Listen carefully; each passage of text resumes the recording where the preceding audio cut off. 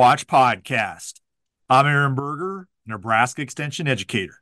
For today's Beef Watch podcast, we're going to discuss a couple of research studies that were recently done at Kansas State University looking at growing calf performance, both in a dry lot feed yard scenario as well as one for cattle out grazing. We're going to talk about two studies that you were involved with, Dr. Blasi.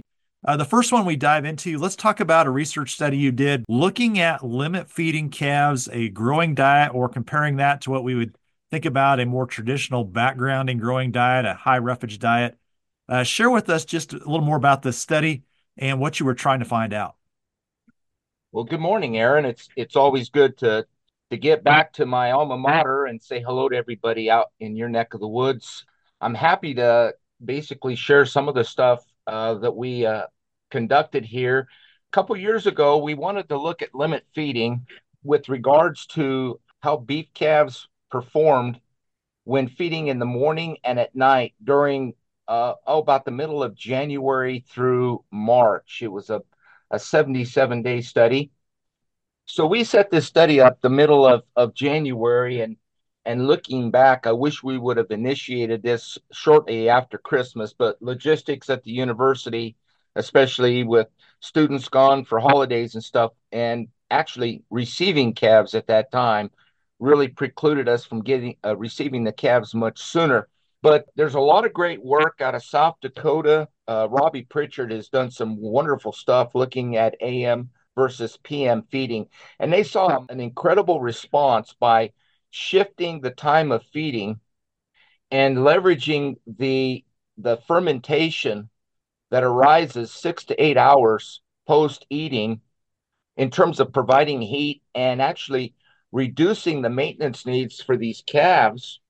And so we took this project on looking at that. And, again, maintenance requirements, they account for a significant amount of dry matter intake and use. And as I said, shifting the time of feeding tends to show improvements in feed efficiency. And also the visits to the bunk stimulates that routine exercise, which provides some warming, if you will, for those calves. So we wanted to account for that and take a hard look at this. And as I said, we kicked the study off January 15th.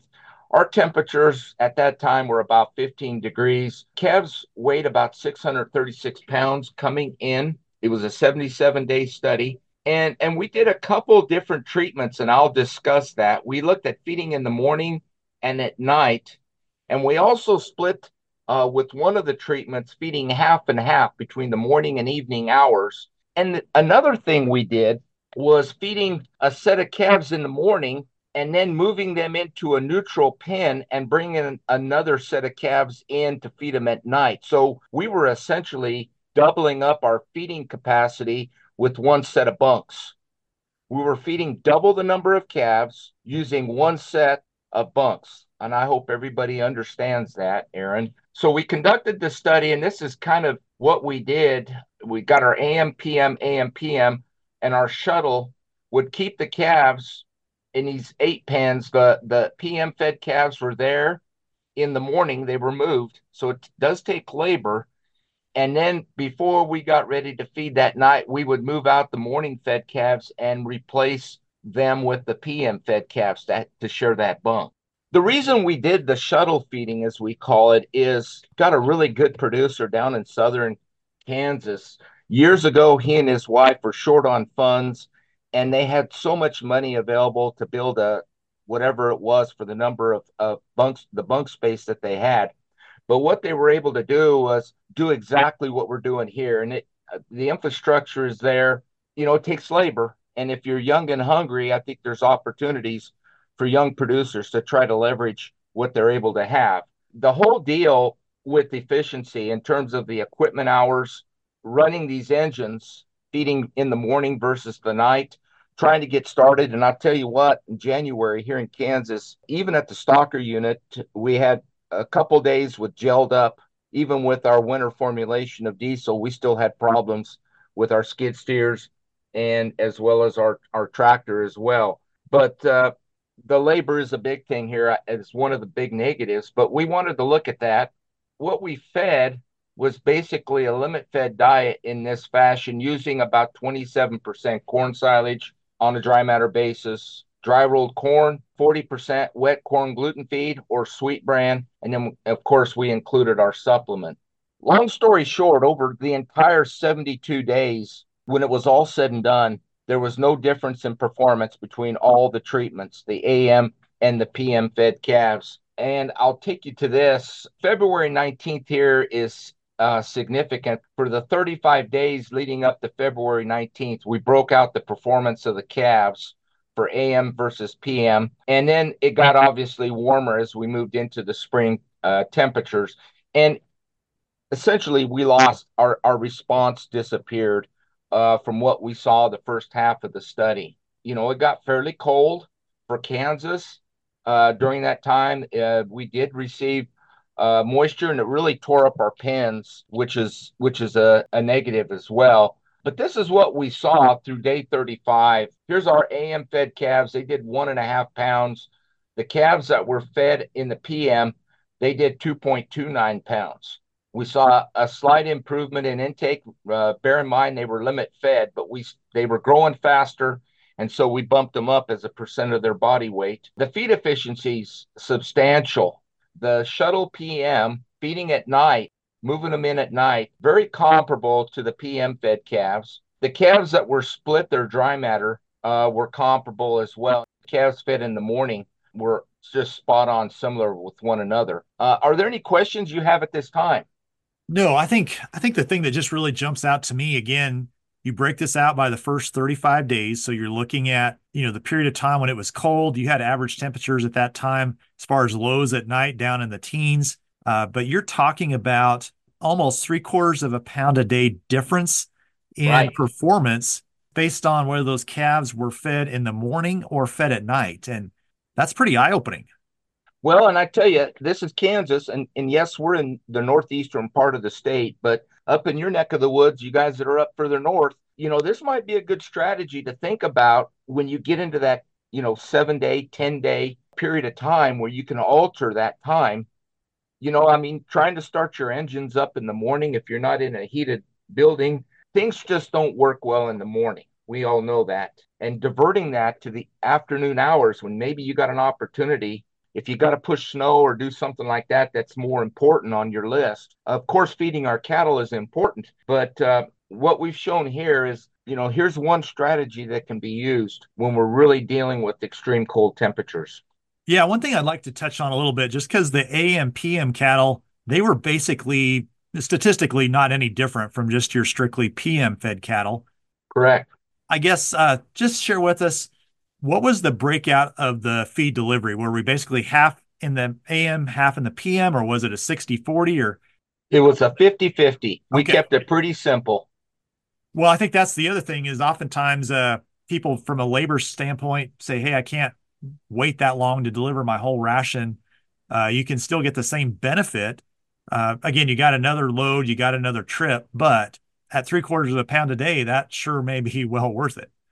Exactly. And I mean, we all have our challenges when this hard weather hits, but again, you guys that are up in Nebraska, when it gets severe, it gets severe. As you go further north, it can get pretty darn tough. And I know in visiting with our Kansas yards here, their closeouts and all their projections and their estimated feed efficiencies, they really went into the tank with this significant severe weather that we've experienced. And we got to do everything we can to obviously try to keep that mud to a minimum if we can. Bedding is important if you have that luxury.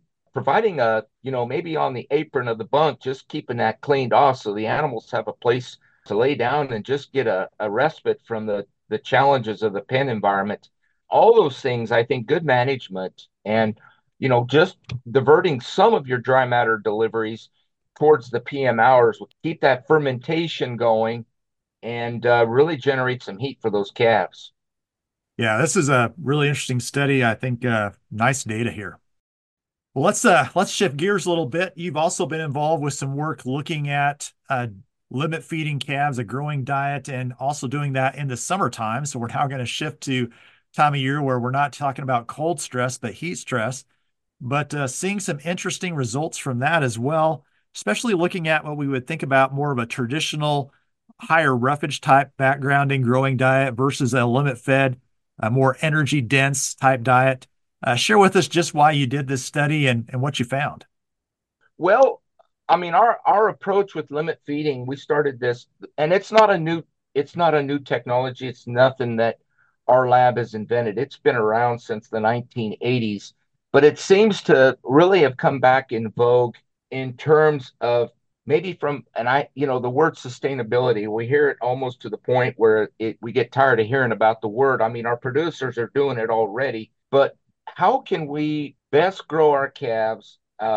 And how can we do it in a manner that it's efficient, it's profitable, and it's predictable? And that's why we've gone to the limit feeding. With regards to shade, I mean, just like the cold, severe winter weather we get, of course, it gets hot and humid as well during the summer. And there's a study that needs to be done is what we can do during the summertime to basically push most of our dry matter intake towards the evening hours when the sun goes down, and we need to do that. But what we did in this particular study, we did it for 2 years, and we looked at the use, and these are shade structures from Nebraska. Strobel Manufacturing provided us with these shades to use. It was part of an NCBA sustainability project. So over 2 years, we looked at the impacts of shade, looking at full feeding versus limit feeding, and be happy to share the results. This is really the bottom line of what we determined. The no shade calves did 2.83. The calves that were shaded and fed the full fed diet, you could see about a 1500ths of a pound response there. And then you can see the average daily gain for the limit fed, the 60 NEG, 285 versus 278. And really, here's where the proof is in the pudding here with the feed efficiencies. With using shade and the limit fed diet, we really did a good job with conversions on these calves. And the other thing we looked at as well was the water usage. We have actual water meters on every pen, and so on a pen basis, we're able to calculate out the water consumption. And then we did the division by the numbers of animals in each pen by treatment. And you can see that those calves that are shaded and fed less roughage required less water. And, you guys are up there in the Ogallala Aquifer. I mean, it sifts down our direction. And water is a huge, huge issue in Western Kansas. And we got to be thinking about how we can do the best we can, be it for growing crops and certainly for maintaining our animals as well. Yeah, I think a couple things we've talked about on a previous podcast, also advantage of this limit feeding. You think about how much feed can you take out and deliver. So the more dense that diet is, the more you can deliver to the bunk. And then also, as we think about needing to manage manure, going to have less manure with these limit fed diets as well. So there's some additional benefits beyond just reduced water consumption and animal performance. And Aaron, we've been experiencing drought. Well, for the most part, our entire beef belt at one place or the other has. And the implications on number of cows that our country is supporting right now, it gets old dealing with roughage. Roughage is just simply a pain in the rear end. When you're in a drought, you got to reach out and find it, and then you got to process it, and then you got to haul it out once it gets through the animal and is partially digested. And this whole limit feeding approach is we're only using 13% prairie hay in our roughage. With the use of the corn gluten feed or the sweet bran, we're able to take out our alfalfa and basically use a grass hay at 13% of dry matter in the diet. And we've done numerous studies and we get along just perfectly fine. Well, let's switch gears. One more study I want to talk about today is a recent study you did looking at including biuret in the mineral as we think about growing cattle. This would be typical Flint Hills cattle going out to pasture there. And then you looked at a study that compared a control mineral product, one that had biuret in it, and then one that had biuret plus Lasalid, or the trade name would be Bovatech. Just talk through with us what you found in that study It was kind of an interesting study to me, some results I did not expect. We did it for 2 years. So we needed, that's the one challenge about doing grazing studies is you need replication.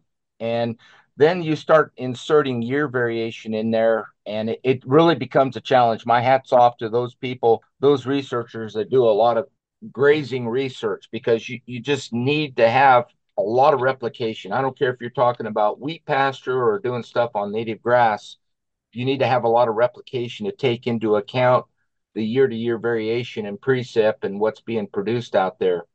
What we our thinking was to design a fairly simple mineral. I mean, labor's the biggest issue we have out there in the country today, and if we could figure out a way for folks as they have their calves on grass, if they can have basically everything in it, and so we had the NPN as bio-red in there, and it's, as you and I spoke, Aaron, it's very expensive. And our thinking was about midsummer when the grass quality, the protein quality in the grass goes down, we're taking care of the soluble, the rumen degradable aspects that can produce the necessary, at least give those bugs a fighting chance to maintain digestion in the rumen. And then as well, the ionophore, and we were hoping there would be a synergistic response between the ionophore, that being Bovatec, and the NPN. And unfortunately, we did not see a response with the inclusion of the Bovatec. Yeah, what did surprise me a little bit, to be quite candid, is the response you got with your Biuret. I did not necessarily expect that for the diet those cattle were on. We've done some work here in Nebraska and seen some good results with, using something like a distiller's grains, but I did not see, or I did not perceive that you'd see that kind of response just with the addition of some free nitrogen. The alternative is perhaps we could use urea, but I get really nervous about that, in a self-fed situation. Bioret's much more safe as a source of NPN than urea, and I just didn't want to create any potential situations of having toxicity enter into the equation. I think that's something to be done down the road. There's a lot of work. If you go to the Australian literature, a lot of the Australians have done some work with the use of Bioret, making a home brew mix with inclusion of urea, but I wasn't quite as courageous, if you will, to try to take that particular treatment on. As you look at the economics of this, and again, that's what it comes back to is what do we get for what we spent? How did that work out as you look at the additional value of gain that you picked up with this inclusion of Biuret in the mineral? And obviously, you also had then the inclusion of the Bovatec, which didn't actually result in any additional benefit. But just with the additional of the Biuret, did that pay? No, it did not. Bioret is incredibly expensive. When it's all said and done with the Bioret and Bovatec included, I think we were adding about $400 a ton. And with a 4 ounce inclusion, I ran the numbers, the Bioret, and this is 2 years of data that we got about 14 hundredths of a pound of gain. We intentionally, here's the other thing that we had to do is we put out a measured amount of the product once a week for the number of animals, calculating 4 ounces per head per day. And we did that because we didn't want one treatment to run away with consumption compared to the others. That was really the challenge we had, is how did we approach the provision of the product. So there was a period of time, and in some cases, that provision of the product lasted for about 3 or 4 days. And so for 2 or 3 days beyond that, Aaron, there was nothing in those mineral feeders because we were trying to keep that consumption as close to 4 ounces per head per day. And you wonder how many days without introduction of Bovatec into the rumen before the bugs start to revert back. If that disrupts the effect that we want to see, the response, if that has an impact or not, I don't know. Yeah, I think that's really important. I think this data, you can go find it in the 2023 Cattleman's Day Beef Report, but certainly some pretty significant variability in terms of intake, especially as you get further into the season, averaging somewhere around that mineral being consumed within 3 days after being delivered, which, as you well said, that means they're going 3 or 4 days without Right. consuming it. And yeah, that sure makes a difference. And many of our stalker operators that are running grass, they're managing several hundred, if not thousands, of calves on numerous locations. And, mostly getting to see those calves once, if not maybe twice a week, is at best they can do with everything else that's going on. So it's not like you can go out there and monitor on a daily basis. And we tried to model that with the producer in mind, is how can we do something to help them out in terms of making the buy on what they use for a mineral, and then whether or not there's a response to be seen with respect to this product or with what could be added to the mineral. Dr. Blasi, thanks for your time today. I really appreciate the research you've done because I think you've brought about some questions that producers are asking and trying to figure out how can we be more efficient? How can we be more effective with what we do, whether that's in a dry lot backgrounding scenario or out on grass. And I think these studies you've done just provide producers with information that they can then use as they think about how do we make decisions, how we spend money, where we spend time and investment. So again, thanks for the research you've done. You bet, Aaron. Anytime you want to visit, I'm more than happy to sit in and visit. Well, for more information on the studies that we've talked about in today's Beef Watch podcast, I would encourage you to contact Dr. Dale Blasi at Kansas State University. Again, the research we talked about is part of their 2023 Cattlemen's Day Beef Cattle Research Report, and that can be found online.